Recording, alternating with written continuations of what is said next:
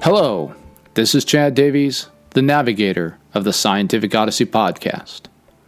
The Scientific Odyssey is a many-part journey through the history and philosophy of science, where we explore the process of scientific inquiry by looking at how humanity arrived at its understanding of the cosmos. Whether it's in understanding the development of the idea of matter being made of atoms moving in the void, an idea first put forward by the Greek philosophers Leucippus and Democritus, or trying to understand our place in the universe, a topic about which the great Athenian thinkers Plato and Aristotle had much to say, the voyage of the Odyssey and her crew examines how progress was made and ideas were developed in the ongoing quest to arrive at a working description of physical reality. As lovers of the historical legacy, philosophical musings, and literary flights of the Hellenes and the worldview they have bequeathed us, I know that you will want to join in our exploration through the vast expanses of space and time. You can sign on for the epic adventure by subscribing to the Scientific Odyssey on Apple Podcasts, formerly known as iTunes, Google Play Music, Stitcher, iHeartRadio, TuneIn FM, or wherever fine podcasts are found. You can also find us at thescientificodyssey.typepad.com or by searching for our Facebook page, The Scientific Odyssey. Thanks to Ryan for giving me the opportunity to tell you about our show, and until we see you out on the wine dark seas, full sails on your journey.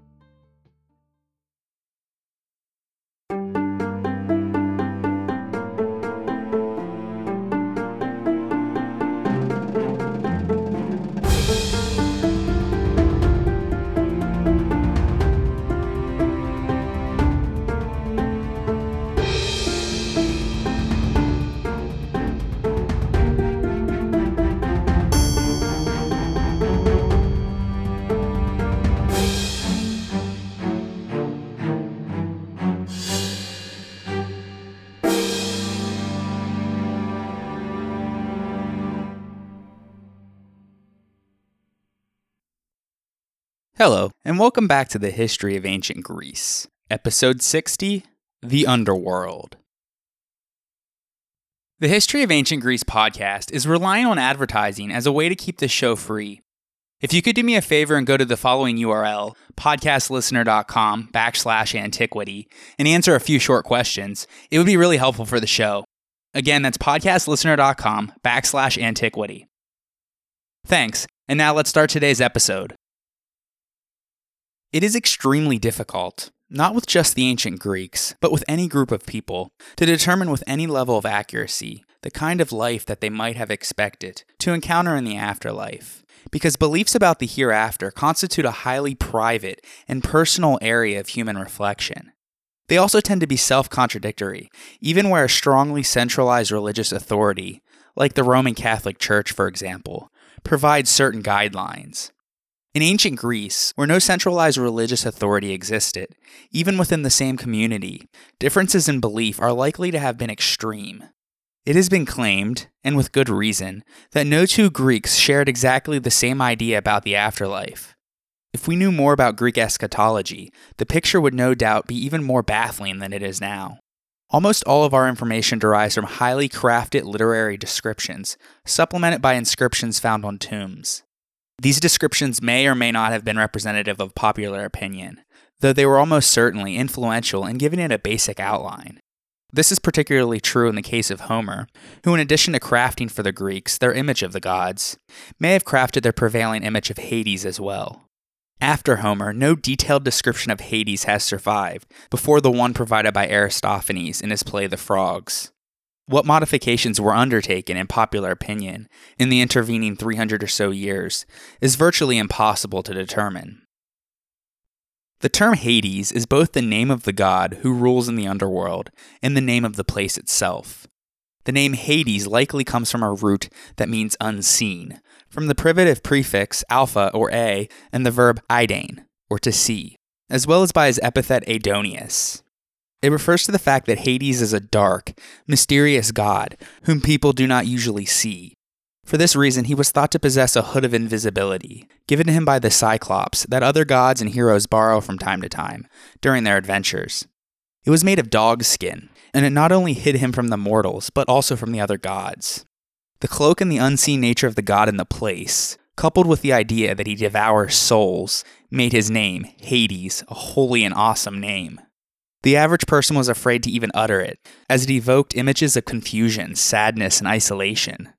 From the 5th century BC onwards, particularly in the works of the Athenian playwrights and of the philosopher Plato, they preferred to call him by another name, that being Pluton, which means wealth, referring to the wealth that lies buried in the earth, such as gold, silver, bronze, marble, and so forth. He was also worshipped as Pluton at Eleusis. The Latinized Pluto is sometimes used in Roman literature, which has led many to assert, misleadingly, that Pluto was the Roman counterpart of Hades. In fact, his Roman equivalent is Dis Pater, whose name is most often taken to mean rich father, and is perhaps a direct translation of Pluton. Pluto was also identified with the obscure Roman Orcus, which, like Hades, was the name of both the god of the underworld and the underworld as a place. So it seems that the Roman Pluto became a mixture of the Greek god Hades and the Eleusinian icon Pluton. Anyways, from Pluton's domain comes the minerals that men mine and the cash crops that feed the farmers' families. The Greeks believed that the planting of seeds in the earth has an affinity with the practice of burial, and it was the business of Pluton and his wife Persephone to nurture the seeds so that the process of birth, maturity, and death remain reliable. Many images on vases show him holding a cornucopia full of the bounty of the earth that he is ready to pour out for human benefit. And so, in a positive way, Pluton was seen as a provider. By this name, a lot of people honored him, and he had numerous sanctuaries in the Greek cities as the god of fruitfulness and wealth. The name Pluton especially was used with the Eleusinian mysteries. More on that in a future episode, where he was venerated as the loving husband of Persephone, who became his part-time bride. She spent some of her time with her mother Demeter, making the crops grow, and the rest of her time with her husband in the underworld, ruling over the souls of the departed and nurturing the buried seeds. By contrast, with the name Hades, he was a fearsome and hateful god, and so he had few temples and religious practices associated with him, and he is portrayed as the dark and violent abductor of Persephone, an event which we will cover in detail next episode. Hades was the son of Kronos and Rhea, and the brother of Zeus, Hera, Poseidon, Demeter, and Hestia. After the fall of Kronos, his 3 sons shared the authority of the world by drawing lots.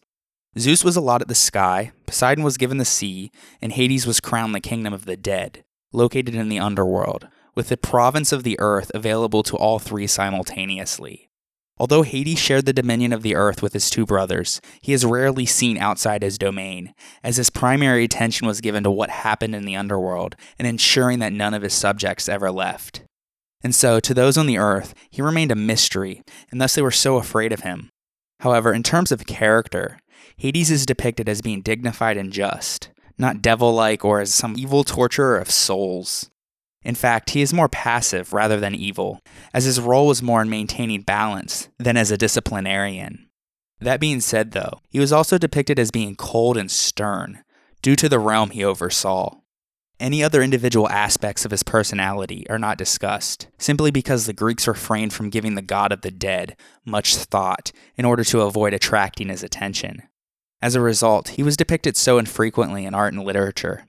When he does appear, though, he usually has a dark beard and is either seated upon an ebony throne or being drawn in his chariot by 4 black horses, a fearsome and impressive sight. He also often held a scepter and a pair of keys, both of which represented his control over the underworld, while the latter acted as a reminder that the gates of the underworld were always locked, so that the souls could never leave. Even if the doors were ever to be opened, he has a backup plan in place, and he is often shown with this three-headed watchdog named Cerberus, whose bark ensured that none could ever escape.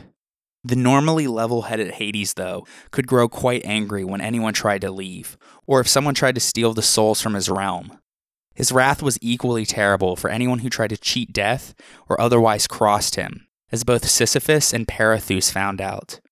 Another myth involves Asclepius, who was originally a demigod, fathered by Apollo. During his lifetime, he became a famous and talented physician, who eventually became so powerful that he was able to bring the dead back to life. Of course, this would not sit well with Hades, as he felt cheated out of the souls that should be his. So he persuaded Zeus to kill Asclepius with a thunderbolt. After his death, though, he was brought to Olympus, where he became a god. We will cover the story of Asclepius in more detail in a future episode. Hades' relationship with the death of mortals gave him a lot of epithets, which showed that the god of the dead was considered a fearsome figure to those still living. He was even called Hesperos Theos, or the god of darkness. Since the mortals were in no hurry to meet him, they were hesitant to swear oaths in his name, and since sacrifices and prayers did not appease him, mortals rarely tried. But when they did, it was because they needed to win the favor of Hades' ghosts through necromancy, in the hope of gaining otherwise hidden information, or because they wanted revenge on an enemy or something terrible to come to them. They sent their curses or oaths down to Hades in the hopes that he or his minions would see to their fulfillment.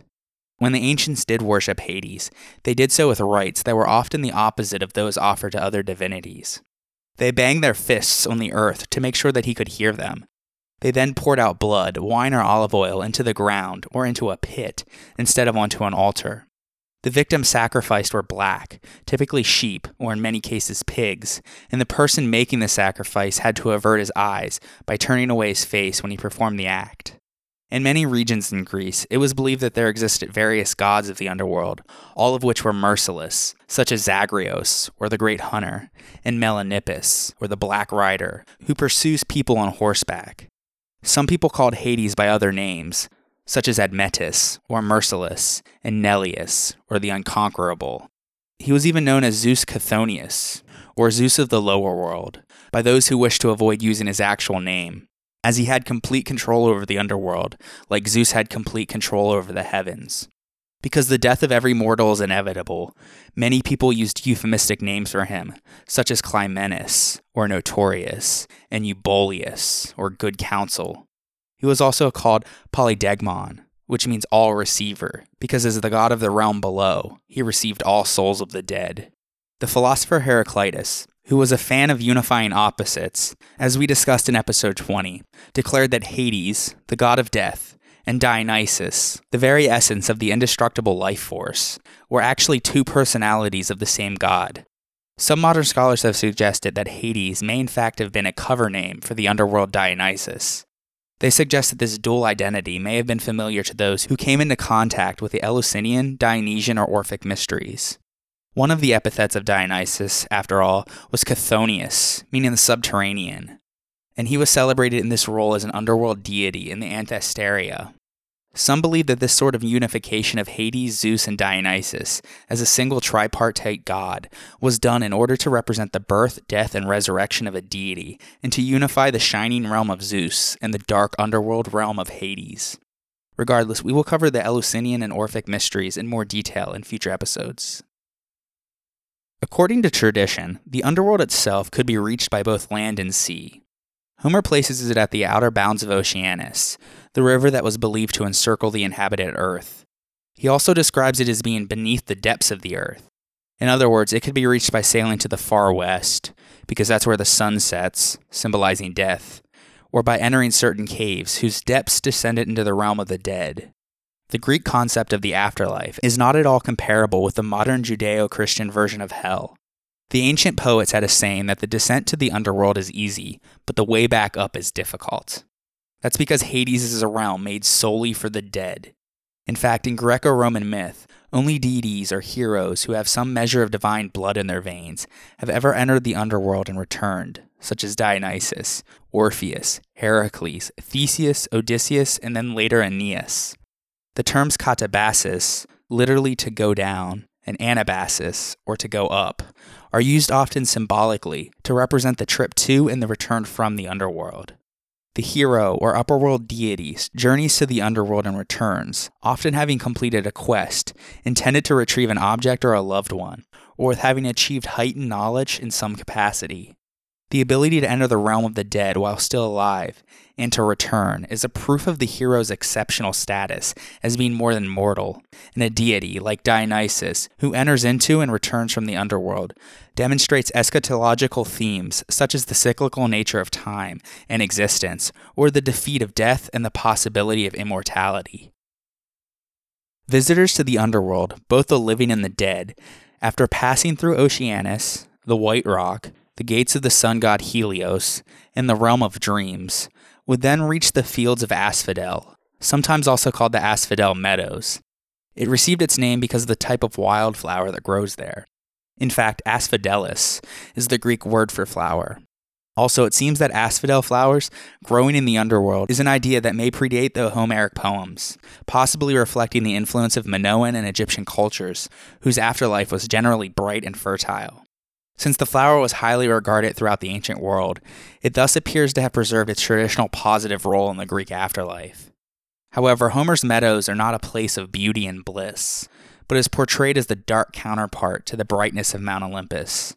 In the older Greek myths, particularly that of Homer's Odyssey, the realm of Hades is a dark, empty, and gloomy abode, and Hesiod describes it similarly. Regardless, upon reaching the Asphodel Meadows, visitors are now officially in the realm of Hades, where, quote, the spirits of the dead dwell, being the phantoms of men who are worn out, end quote, as Homer puts it. And it is here too that Homer's description of the realm of Hades peters out. We learn nothing about its appearance, its size, its notable landmarks, or its divisions. All that we know is that it was dark and windy. Perhaps Homer's imagination failed him, or perhaps he thought it ill-omened to say more. It's possible, too, that the featurelessness of Hades in Homer may have had something to do with its impenetrable darkness and the mysteriousness that surrounded it. The word Hades, as we mentioned, denotes both the god of the underworld and the underworld itself, and means literally that which is unseen. Not the least unwelcoming aspect of the kingdom is its essential unknowability. At the same time, it may strike us as something of a paradox that the Greeks had such elaborate rituals for dealing with death and burial, when their ideas about the afterlife were apparently so indistinct and colorless. Their pictorial imagination also seems to have stopped dead at the entrance to Hades, as vase paintings rarely provide more than a glimpse of what lies beyond. Everything, though, that Homer tells us about the dead suggests that their condition was dreadful. The quality of life in Hades is summed up well by Achilles' observation, found in Book 11 of the Odyssey, when Odysseus visits the realm of Hades. He says that life down below is so miserable that he would rather work as a day laborer or a slave for a man who had little property, instead of being the lord of all of the spirits of the dead. Although the souls of the dead still existed, they are insubstantial beings, and as Homer puts it, they flitted around the underworld with no sense of purpose at all. He describes them as weak and bereft of their physical powers, as their souls had been worn out by their earthly existence. And so, since they lacked menos, or strength, they don't have the capacity to influence those on earth. They also lack phrenes, or wit, and thus they are oblivious to what goes on around them and on the earth above them. Since their lives in the underworld were very neutral, all social statuses and political positions were naturally eliminated, and no one was able to use their previous lives to their advantage. Therefore, they were figuratively and literally shadows of their former selves. Worse than that, though, they were condemned to experience for all eternity the mental anguish which they were subjected to when they were alive. For example, the shade of Agamemnon, the leader of the Greek forces at Troy, could do nothing but lament over the untrustworthiness of women, a subject particularly dear to him since he was murdered by his cheating wife Clytemnestra on his return from the war. Similarly, the Greek hero Ajax was unable to forget the animosity that he felt towards Odysseus, who was judged more worthy than himself in the contest for Achilles' armor, the reason of which he ultimately committed suicide. Although we cannot know whether the Greeks would have drawn any edifying moral from these memorable images of unresolved mental torment, they serve as a chilling reminder of the upending pain that awaits those in Hades who have left unfinished business up on earth. Equally pathetic was the preoccupation of the Homeric dead with the life that they have left behind. These shadows longed for blood, light, and a body, and so they were connected to their corporeal remains. In fact, when summoned, the dead would come back to speak to the living at their gravesite, eager and indeed greedy for news of their relatives. Lacking phrenes, though, they have nothing to report in return. Regardless, this belief led the Greeks and the Romans to build a secure shelter for these spirits at their gravesite. Images or statues of the dead person were also placed on or near the grave. In this way, the shadows could revisit the remains comfortably. While in the underworld, the dead passed the time through simple pastimes, such as playing games, as shown from objects found in tombs, such as dice and game boards. Grave gifts such as clothing, jewelry, and food were left by the living for use in the underworld as well, since many believe that these gifts carried over into the realm of the dead. Overall, the Greek dead were considered to be irritable and unpleasant, but not dangerous or malevolent. The Greeks believed that the souls of the dead only grew angry if they felt a hostile presence near their graves, and so libations were given in order to appease them. Many things that were done in the ancient world had the purpose of warding off angry spirits. The Anthesteria was a festival, which occurred once a year, in which people held open their doors and set both a table for the family to eat from and a table for the spirits as well. Anyone who did not leave their door open and did not give food was the target of angry spirits. This is similar to All Souls' Day, or the modern Halloween. The dead were also celebrated at the Genesia and Nemesia. The Genesia was in origin a private ritual celebrated on the birthday of the deceased, though under Solon it became a national festival. The Nemesia, derived from nemesis, meaning vengeance, took place at night and was intended to placate those who had come to a violent end. There was not a general consensus, though, by the ancient authors as to whether the dead were able to consume food or not. Homer depicted the dead as unable to eat or drink unless they had been summoned. However, some reliefs portray the underworld as having many elaborate feasts, and the Greeks also left cakes and other sorts of offerings at their gravesites as libations. Eulogies were also said about the dead to praise their deeds, and thus make their spirits happy. People who died were given the same amount of material goods and rights as they had when they were alive. This is shown through the story in which a recently dead Achilles was given his own share of the goods won from the Trojans. He happened to have drawn the woman Polyxena, and thus she was killed so that Achilles could have her in the underworld. This is also why many graves were tied up, or why there were often pins through a deceased body. For example, Oedipus's family pinned his ankles before they left him on the mountain to die of exposure, so that his spirit would not wander and haunt them in revenge after he died. Whenever ghosts heard or saw fun or happy things taking place in the living world, they would come up and disrupt it. These spirits can be driven away by noise, though, as they themselves are frightened by it, which is why there's usually so many exuberant noises at celebrations, such as feasts and weddings. All in all, it's as if the Homeric dead were caught in a time warp, unable to move beyond the recollection of their last moments on Earth. They also remained in the same physical condition as they were at the precise moment of their death. In the Odyssey, we hear that the shades include, quote, marriageable virgins, much enduring old men, and many who had been wounded with bronze spears and war-killed men holding their bloodied armor, end quote. Similarly, in Sophocles' Oedipus Tyrannos, Oedipus informs the citizens of Thebes that the reason why he blinded himself, after discovering that he had killed his father and married his mother, was so that he would not have to endure their gaze down in Hades. Without his eyes, he wouldn't be able to see their disgust. Furthermore, Hades itself was free from the concept of time. The dead are aware of both the past and the future, though, just not the present, and in poems describing Greek heroes, the dead sometimes help to move the plot of the story along by prophesying and telling truths unknown to heroes who call upon them. But the only way for humans to communicate with the dead was to suspend time in their normal life in order to reach Hades, the place beyond immediate perception and human time. Although there is a council of elders that answer questions in most Greek myths, when they cannot answer something, though, people often referred to the dead. This is called nekia, and it is a rite in which ghosts were called up and questioned about the future. It would later become known as necromanteia, or necromancy, as a compound of nekros, or dead body, and manteia, or divination by means of. A nekia is not necessarily the same as a katabasis, though. A number of sites in Greece and Italy were dedicated wholly or in part to this practice. The underworld communicated with the earth by these direct channels. These were caverns whose depths were not fully explored. The most notable was the Necromantion, which literally means the Oracle of the Dead. It was a temple devoted to Hades and Persephone, near the northwestern ancient Greek city of Ephyra, in Epirus.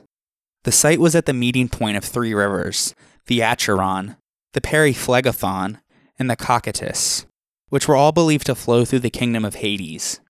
It was here that Theseus, Heracles, and Odysseus all came for their katabasis to the underworld. Ritual use of the Necromantion involved elaborate ceremonies, where celebrants seeking to speak to the dead would start by gathering in the temple and consuming a meal of broad beans, pork, barley bread, oysters, and a narcotic compound. Following a cleansing ceremony and the sacrifice of a black sheep, the faithful would descend through a series of meandering underground corridors, leaving offerings as they passed through a number of iron gates. The Necromantia, who was basically the priest of Hades, would pose a series of questions and chant prayers, and the celebrants would then witness the priest arise from the floor and begin to fly about the temple through the use of theatrical cranes. Although the Necromantion of Ephyra was the most prestigious, there were a few other oracles of the dead. They were supposedly found at Heraclea Pontica on the southern Black Sea coastline, in the Argolid, at Teneiron, which was situated at the southern end of the Mani Peninsula, being the middle of the three promontories that jut out of the Peloponnese, and at Avernus, a lake within a volcanic crater near Cumae in central Italy. Such specialized locations, however, were not the only places necromancy was performed. One could also perform the rite at a tomb, for example.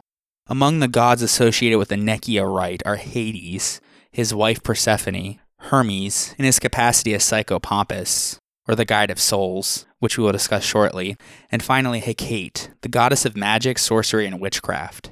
We will talk about her in more detail in a future episode. Anyways, the earliest reference to this cult practice comes from Homer in Book 11 of the Odyssey. The story of Odysseus' journey to Hades was followed by further accounts of such journeys undertaken by other heroes, although it is clear that, for example, the katabasis of Heracles, in its traditional form, must have differed noticeably from the Nekia. Also, the Athenian playwright Aeschylus features the use of tombside Nekia in his plays, The Persians and Libation Bearers. The oldest literary account, as we mentioned, is found in Homer's Odyssey. In Book 11, the hero Odysseus follows the advice of Circe, a powerful sorceress in her own right, to make a katabasis to the underworld in order to consult the seer Tiresias and gain insight into his impending voyage home. He was to do this by raising the spirits of the dead through the use of spells, which Circe had taught him. She tells him that he must sail across Oceanus until he comes to the wild coast and groves of Persephone, where the tall poplars grow and willows that quickly shed their seeds. After beaching his ship, he is to seek the rock where the rivers Periphlegothon, meaning blazing like fire, and Cocytus, meaning wailing, flow into a river called Acheron, possibly meaning sorrow. Perhaps Odysseus is instructed to take this water route because he is a seasoned seafarer, or perhaps it is simply less unpleasant than the land route. Regardless, he takes her advice and sails to the very edge of the earth, beyond the place where dawn rises, in that foggy place the sun never shines. There he sees a grove of trees, the junction of the two rivers, and finally the fields of asphodel. This landscape perhaps predates the Odyssey and would have identified to the listeners that this is the gateway to the underworld. When Odysseus enters the fields of asphodel, he finds that the dead approach him in swarms, but they cannot speak to him, and in fact they barely even exist. To be able to communicate with anyone or show any sign of life, someone must give them blood to drink. This passage from the Odyssey contains many descriptive references to necromantic rituals. Rites must be performed in a pit, with fire during nocturnal hours, and Odysseus has to follow a specific recipe, which includes the blood of sacrificial animals, in order to concoct a libation for the ghosts to drink while he recites prayers to both the ghosts and the gods of the underworld. Practices such as these were commonly associated with necromancy. It was prevalent throughout ancient Egypt, Babylon, Persia, Greece, Etruria, and Rome. Rituals could be quite elaborate, involving magic circles, wands, talismans, and incantations. The necromancer might also surround his or herself with morbid aspects of death, which often included wearing the deceased's clothing and consuming foods that symbolized lifelessness and decay, such as unleavened black bread and unfermented grape juice. Some necromancers even went so far as to take part in the mutilation and consumption of corpses. These ceremonies could carry on for hours, days, or even weeks, leading up to the eventual summoning of spirits. Frequently, they were performed in places of burials or other melancholy venues that suited specific guidelines of the necromancer. Additionally, necromancers preferred to summon the recently departed based on the premise that their revelations were spoken more clearly. This time frame was usually limited to the 12 months following the death of the physical body. Once this period elapsed, necromancers would evoke the deceased's ghostly spirit instead. While some cultures considered the knowledge of the dead to be unlimited, ancient Greeks and Romans believed that individual shades knew only certain things. The apparent value of their counsel may have been based on things they knew in life or knowledge they acquired after death. For example, Ovid writes in his Metamorphosis of a marketplace in the Underworld where the dead convene to exchange news and gossip. And now, let us take a short break for a word from our sponsors. The History of Ancient Greece is powered by the CLNS Media Network, and today's episode is brought to you by Great Courses Plus. One of my greatest joys is learning about different people, places, and time periods. That's why I started this podcast and why I'm a big fan of the Great Courses Plus. With this video and audio streaming service, I have unlimited access to learn from award-winning professors and experts about anything that interests me. There's over 8,500 different lectures across so many different subjects, including history, science, language, and even hobbies like cooking and photography. You can watch the videos on a TV, laptop, tablet, or smartphone, or stream the audio with the Great Courses Plus app so that you can listen along as you go about your day. In the spirit of today's episode, I've been enjoying the Great Courses Plus lecture called Being a Dead Greek, featured in the course called The Other Side of History, Daily Life in the Ancient World. While today we are taking a tour of the underworld through the perspective of a soul, Dr. Robert Garland's lecture also talks a lot about what happened to the physical body in the burial process. You don't want to miss it, and I want you to experience the Great Courses Plus too. So they're giving my listeners an entire month of unlimited access to enjoy all of their lectures for free. But you need to sign up through my special URL, thegreatcoursesplus.com/Greece. Start your free month now. You will love it. Sign up at thegreatcoursesplus.com/Greece. That's thegreatcoursesplus.com/Greece. And now, let us turn our attention back to the ancient Greeks. Returning to Odysseus, he made a libation to the dead and killed a black ram and a black ewe, spilling their blood into a pit. Countless souls gathered to drink from the blood, but Odysseus kept them back, as he waited for the old seer Tiresias to appear. When he finally appeared, he drank from the libation blood and prophesied what Odysseus had to expect on his Nostos, or the last leg of his journey home, and how he could protect himself until he arrived in Ithaca. He also revealed that Poseidon was enraged with him for blinding his son Polyphemus, and thus he would make his return difficult. Finally, he warned that Odysseus and his companions would return if, upon reaching the land of Thrinacia, they did not touch the cattle and the sheep of the sun god Helios. In the case that they killed even one of the animals, his companions would all perish, and Odysseus would spend many years wandering and suffering. Regardless of which path he chooses, though, Tiresias prophesied that Odysseus would eventually make it back to Ithaca, where he would live out the rest of his life and die at an old age. Tiresias then left, and Odysseus let the rest of the dead drink the blood of the sacrifice, so that he could talk to them too. He first spoke to his mother, Andoclea, who had died during his absence. She told him everything about the situation with the suitors in his palace, the fact that Penelope was still faithful to him, that his son Telemachus managed their property, and that his father lived isolated, far from everyone, in the countryside. Next, he spoke with many of the women who belonged to the previous generation, such as Alcmene, the mother of Heracles, Jocasta, the mother and wife of Oedipus, Phaedra, the wife of Theseus, Ariadne, Phaedra's sister who Theseus ditched on Naxos, and many others. Afterwards, the soul of Agamemnon described to him the dreadful scene of his murder. When he saw Achilles, Odysseus exclaimed to him that he must enjoy being like a king among the dead, to which Achilles gave his poignant reply that we mentioned earlier, that it is better to be the slave of a poor man in the world of light than to be ruler in the world below. Then Odysseus begins to see the shades of dead figures who do not talk to him directly, such as Ajax, who is still mad at him for the incident involving the armor of Achilles and his subsequent suicide. In the distance, Minos is making judgments amongst the deceased, and Tantalus and Sisyphus are being tortured in Tartarus. Odysseus then ends his visit by talking to Heracles. Afterwards, his men start to get fearful as more and more shades begin to flock around them. So they then rushed back to their ships and sailed along the flow of Oceanus, before arriving back at the island of Circe to carry on his journey. As we mentioned earlier, Odysseus only makes it to the fields of Asphodel, and Homer doesn't describe much of anything else found in the realm of Hades. Later poets would, though, at which point the relationship of the fields of Asphodel to other places in the Greek afterlife becomes uncertain. In Homer, at least, it seems to be the place where all souls were sent after death, except for those who committed a significant crime that would land them in Tartarus. More on that shortly. Although the Homeric image of Hades probably continued to exert a powerful hold over the imagination throughout antiquity, as time passed, the Greeks became increasingly uncomfortable with the idea of equal misery for all. Accordingly, the later Greek poets of the 6th century BC onwards, particularly the composers of the Homeric hymns and Pindar, introduced a paradise-like realm called Elysium, or the Elysian Fields, where the virtuous were sent upon death.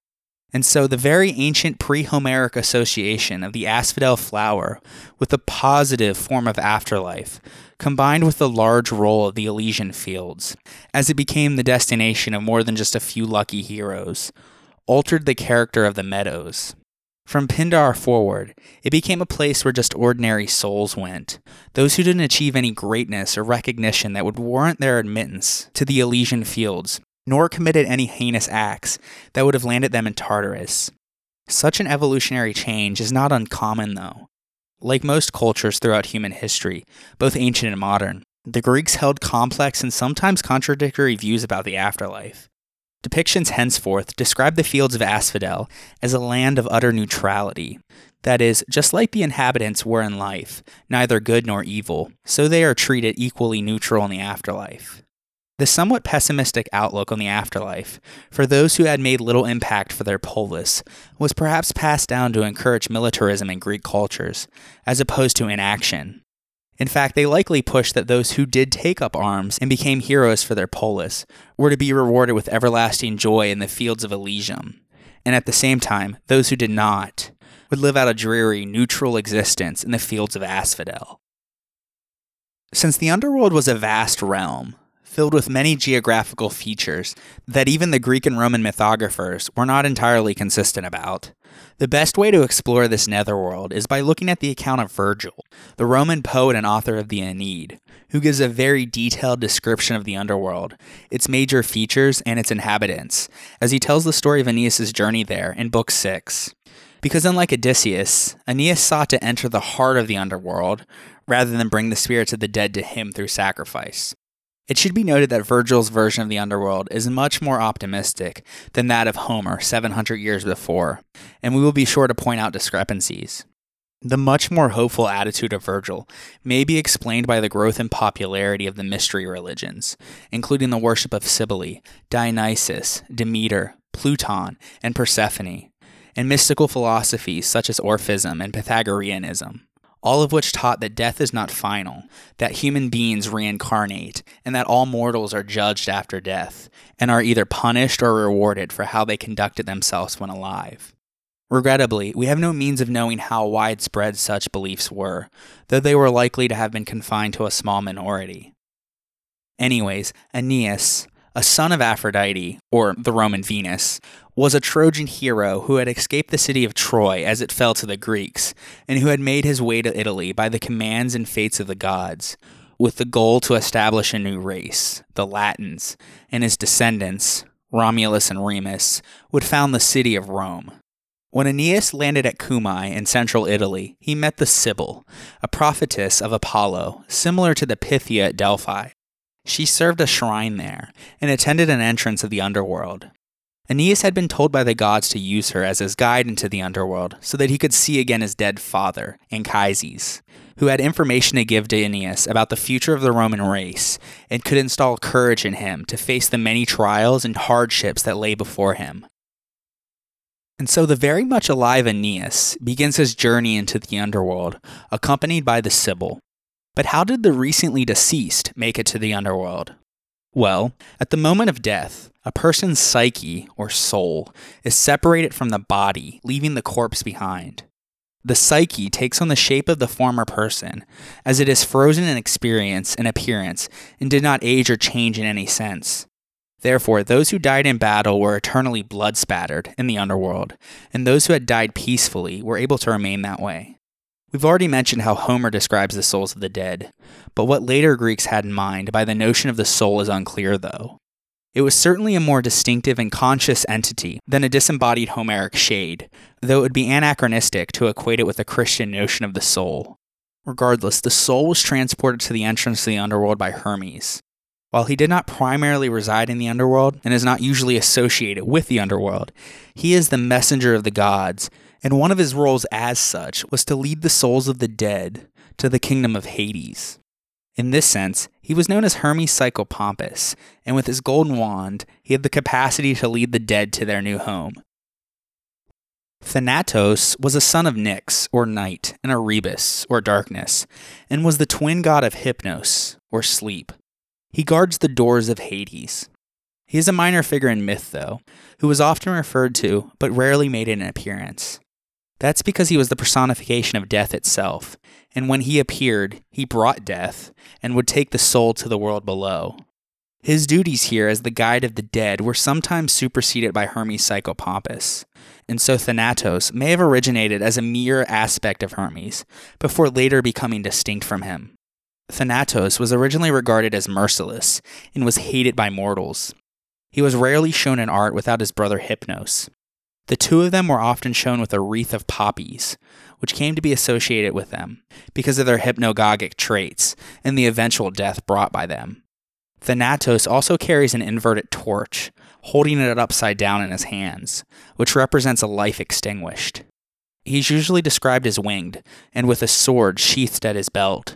Later, when a transition from life to death in the Elysian fields became a more happier thought, Thanatos became more associated with a gentle passing than a woeful demise, and many Roman sarcophagi depict him as a winged boy, very much akin to Cupid. In fact, we see the name of Thanatos in the term euthanasia, which is the act of ending the life of an individual who is suffering, and which literally means a good death. Another interesting figure is Eurynomus, who is one of the daemons of the underworld, from where we get the word demon. He doesn't appear in Homer at all, and he seems to have been a later invention, possibly by the 5th century BC painter Polygnotus, whose painting of him is described by Pausanias. It shows him representing the one who eats off all of the flesh of the corpses, leaving only their bones behind, after they were buried. Of course, we know how decomposition works, but the ancients did not, so this creature would have been their way of explaining the transformation in the body after it's buried. A terrifying thought indeed.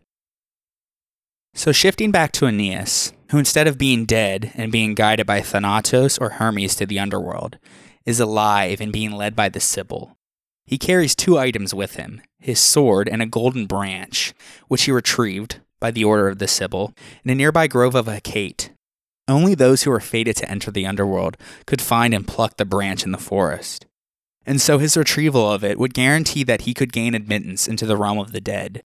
He intends to give it to Proserpina, the Roman name for Persephone. And so with the sword and golden branch in hand, Aeneas and the Sibyl find an entrance to the underworld near Avernus, a rancid, foul lake whose stench was so bad that birds flying overhead would fall dead into the water after taking a whiff of it. Passing alongside the lake, and presumably holding their noses, Aeneas and the Sibyl entered into the jaws of Orcus, the threshold of the underworld.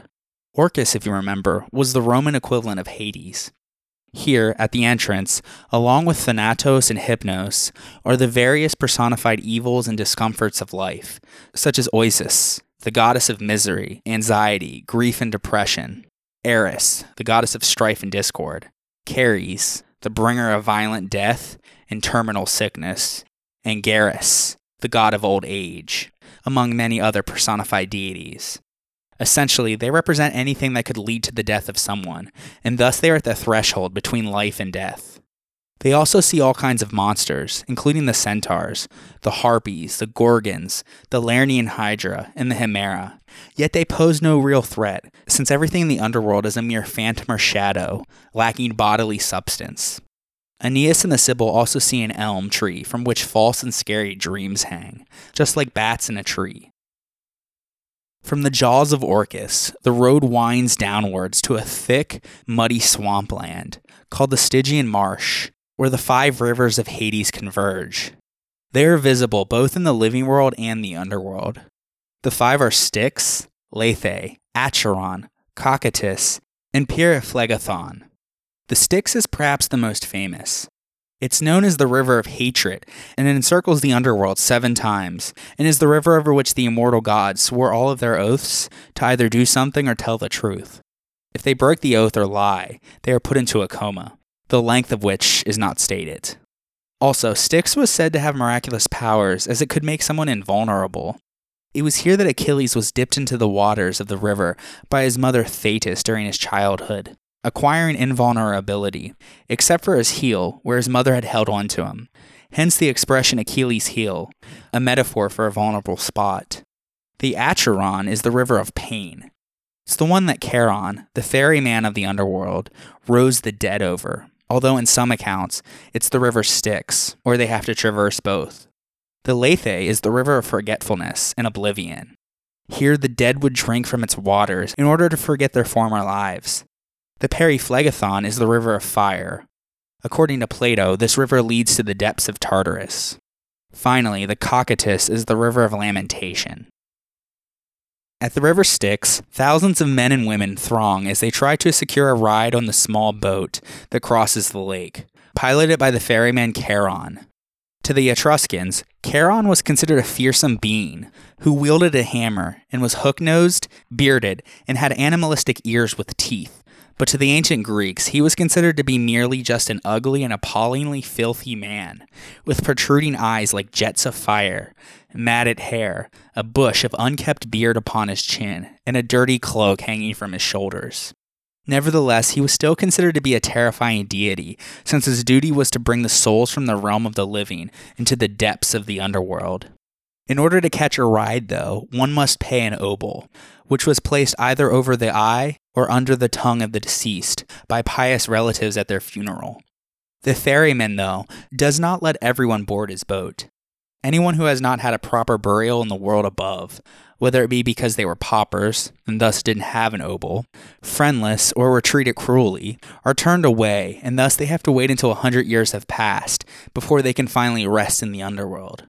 These restless souls would often return to the world of the living to haunt those who had not given them the proper burial. And certainly, those who are not dead cannot board the boat, since the underworld is not for them. Charon had already regretted letting a few people into his boat, because when they arrived, they always carried out some sort of mischief.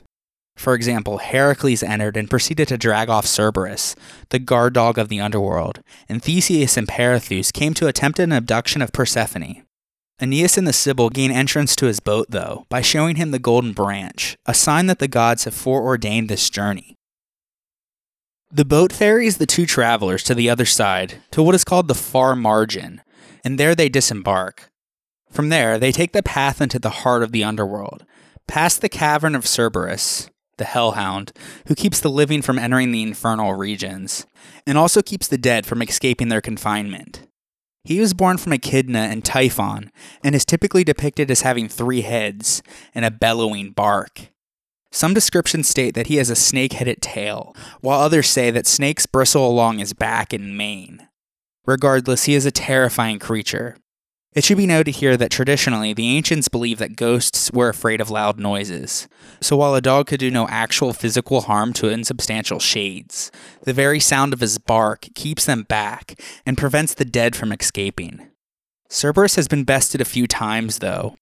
Heracles once dragged off Cerberus as the final part of his labors, and Orpheus once soothed it to sleep with music. The Sibyl also came prepared, and she threw him a chunk of bread, soaked in honey, and had a drug hidden inside of it that put him to sleep immediately. And so the hero enters alive into the realm of the dead, with the hope of returning to the world above again, thereby symbolically conquering death. Just beyond Cerberus lies an area for those who died too young or unjustly. This includes infants and those who have committed suicide, and who have since learned that even a sorrowful life is better than death. Here also are people who were judged unjustly and wrongly put to death. Nearby stretches the fields of mourning for those who pined away their life in love, or committed suicide because of love. One of Aeneas' former girlfriends is here, the Carthaginian queen Dido, whom Aeneas had to abandon because the fates had other plans for him. She was unwilling to speak to Aeneas, though. Such was her hatred and animosity that she still held for him. Next, the two came to the field of the warriors, the place where warriors go who have died in battle and still carry their arms. In a sense, they too have died before their time, and so they belong here near the others who have died too soon. Many of the Greeks and Trojans, fresh from the war, were there, including Deiphobus, the good friend of Aeneas. Helen had killed him during the fall of Troy, as she was trying to convince her husband Menelaus that she didn't run away with Paris off to Troy, but instead was taken captive, and that she really didn't want to be there, and she wanted to go back with him. After 10 years, there was some doubt amongst the Greek warriors, who knew that Helen had a chance to escape from Troy several times. Helen, in fact, had willingly married Deiphobus after Paris was killed during a battle. Anyways, when Aeneas sees him in the underworld, Deiphobus is mutilated everywhere. Even in the afterlife, he bears the marks of his horrible death. After the field of the warriors, our intrepid travelers come to a crossroads, where the palace of Hades and Persephone stands, in a place called Erebus, which could be taken as a euphemism for Hades, whose own name was dreadful to say. Aeneas places the golden branch at the doorstep for Persephone without trying to enter. In the forecourt of the palace of Hades and Persephone sit the three judges of the underworld, all sons of Zeus. They were Aeacus, the father of Peleus and Telamon, and the grandfather of Achilles and Ajax, and the Cretan brothers Rhadamanthus and Minos. Aeacus was the guardian of the keys of the underworld, and judged the souls of those men from Europe, and Rhadamanthus was the lord of Elysium, and judged the souls of those from Asia. Minos was the judge with the deciding vote on those who were killed unjustly and in ambiguous cases. He gives them a second trial and reviews the facts of their case again, because injustices in the world of the living cannot stand forever in the world of the dead. There, at the trivium sacred to Hecate, where three roads meet, the souls of the deceased are judged by one of these men. After their sentences are passed, they are sent either to the fields of Asphodel, if they are determined to be neither virtuous nor impious, to Tartarus, if they are proven to have acted impiously, or to Elysium, if they are a demigod, or have shown themselves to be virtuous. The left of the three roads leads down to Tartarus, the home of the perpetually damned. Homer asserts that Tartarus is as far beneath Hades as Mount Olympus is above the earth. Hesiod corroborates this by saying that a bronze anvil falling from Mount Olympus would fall 9 days before it reached the earth. The anvil would then take 9 more days to fall from the earth to Tartarus. As we discussed in episode 2, Tartarus, as the son of Gaia, was both a primordial deity and a physical place within the underworld. A deep abyss, surrounded by a fiery river and protected by a gate made of adamantine steel, from which we get the word adamant. It was a mythological metal that even the gods could not break, and the 100-handed ones, or the Hecatonchires, guard the gate. Tartarus was used originally to confine those who posed a danger to the gods of Mount Olympus, such as Kronos and the Titans, who fought against the Olympians in the Titanomachy, as well as the monster Typhon. In later myths, it became a dungeon of torment and suffering for the worst criminals from the world above, people who were judged to be wicked because they have insulted the gods by committing acts that may have betrayed their country, done harm to their own family members, broken faith and cheated others, and so forth.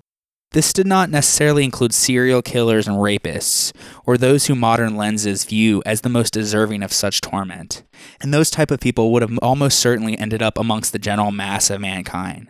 But ancient and modern mores were quite different, and so a fate of eternal damnation was consigned to those who outraged and insulted the dignity of the gods. Some of those who particularly earned Zeus's ire include Sisyphus, Tantalus, Ixion, and the Danaids, all of whom were given punishments that fit their crimes, which we have discussed in episodes 46 and 50.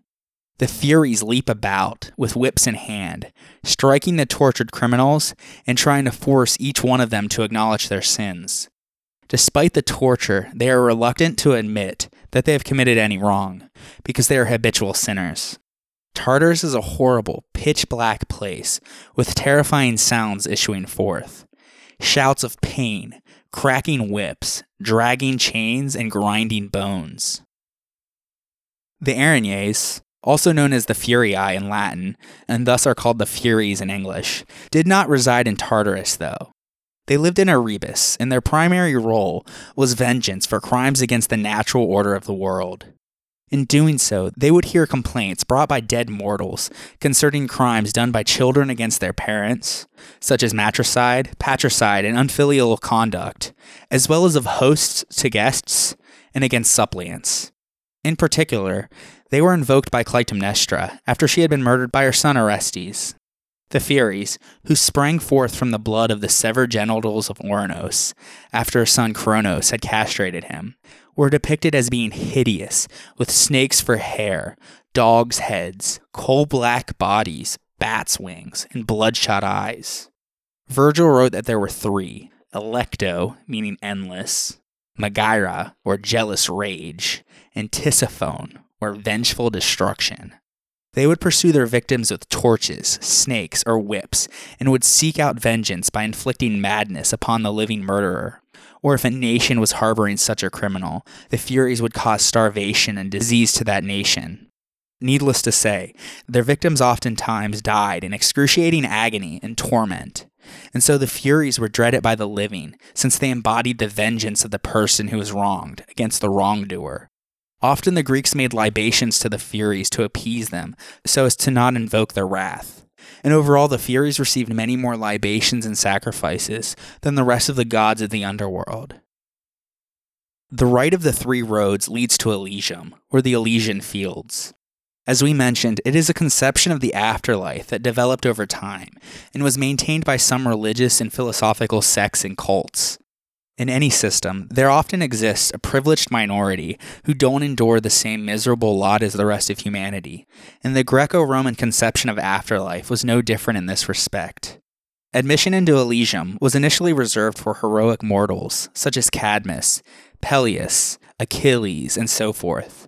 These men were not accorded this privileged status because they had distinguished themselves during their lifetime, but because they were either related to or married into the family of the gods. Later, admission expanded to include those whose souls were judged to be especially righteous or virtuous. According to Hesiod and Pindar, Kronos somehow later earned Zeus's forgiveness and was released from Tartarus to become ruler of Elysium. But Virgil says it was Rhadamanthus who was the lord of Elysium. Regardless, Hesiod also says that within Elysium was a special realm known as the Isle of the Blessed. When a soul reached Elysium, they had a choice to either stay or to be reborn. If the soul was reborn 3 times and achieved Elysium all 3 times, meaning that they lived 3 consecutive, especially righteous or virtuous lives, then they were sent to the Isle of the Blessed to live in eternal paradise, indulging in whatever enjoyment they chose with no labors whatsoever. Another tradition identifies the Garden of the Hesperides with the Isle of the Blessed. What kind of existence awaited those who dwelt in the Elysian Fields is unclear in Greek literature, apart from the extremely favorable climatic conditions that is. But in the Aeneid, the Elysian Fields are full of greenery and music and even has light. There, everybody can do their favorite things all day long, such as engaging in sports or reading books, and it's here where Aeneas finally meets his father, Anchises. Aeneas tries to touch him, but his father is just like the other shades, and thus he is just a phantom. Anchises then shows Aeneas the spirits of the men and women who are waiting to be reborn. He explains that for 1,000 years they drink from the river Lethe, which means forgetfulness, until they have forgotten their former selves and are ready to take on a new life in the world above. Aeneas sees the great leaders of future Rome. None, though, who obviously lived after Virgil's time. Men such as Romulus, the founder of Rome, Augustus Caesar, who ruled Rome while the poem was being written, and even Marcellus, Augustus's first son-in-law, who died while the poem was less than half finished. A Roman reading this in Virgil's time would marvel at how long before their time the grandeur of Rome has been faded, and how many difficult struggles the Roman race had to go through to get to where it was. They would feel that Rome itself exists as the fulfillment of destiny. Aeneas, therefore, catches a glimpse of the story that will be Rome, and feels emboldened to continue his task. He bids farewell to his father, and we are told of the strange exit by the hero and the Sibyl into the world above, where a portal appears and he exits through the gate of false dreams. The afterlife is extremely resistant to clear and unambiguous conclusions. Ideas about it are inevitably a hodgepodge of contradictory and ill-thought-out hopes, fears, and fantasies. Our own beliefs and practices are no less conflictive than those of the ancient Greeks and Romans. At the beginning of the Republic, Plato puts the following pronouncement into the mouth of the elderly Cephalus, which may serve as a fitting epitaph to the instability of beliefs in ancient Greece concerning the afterlife, within even the same individual at different periods of one's life. Quote, "When a man gets to the end of his life, he becomes subject to fear and anxiety about what lies ahead. The stories told about people in Hades, that if you commit crimes on earth, you must pay for them down below, although they were ridiculed for a while, now begin to disturb a man's soul with the possibility that they might be true." End quote. And so that's the Greek and Roman view of the underworld, at least according to the literature. We also talk some about necromancy. If you're wanting to hear more, do not fret. We will discuss magic and witchcraft a lot more in a future episode. But for now, we mentioned Persephone and the role that Hades, as Pluton, played as the god of wealth. On the next episode, we are going to discuss how Persephone came to be Hades' wife, her mother Demeter, and the various cults in which these two are worshipped. So join me next time on the history of ancient Greece, episode 61, The Two Goddesses.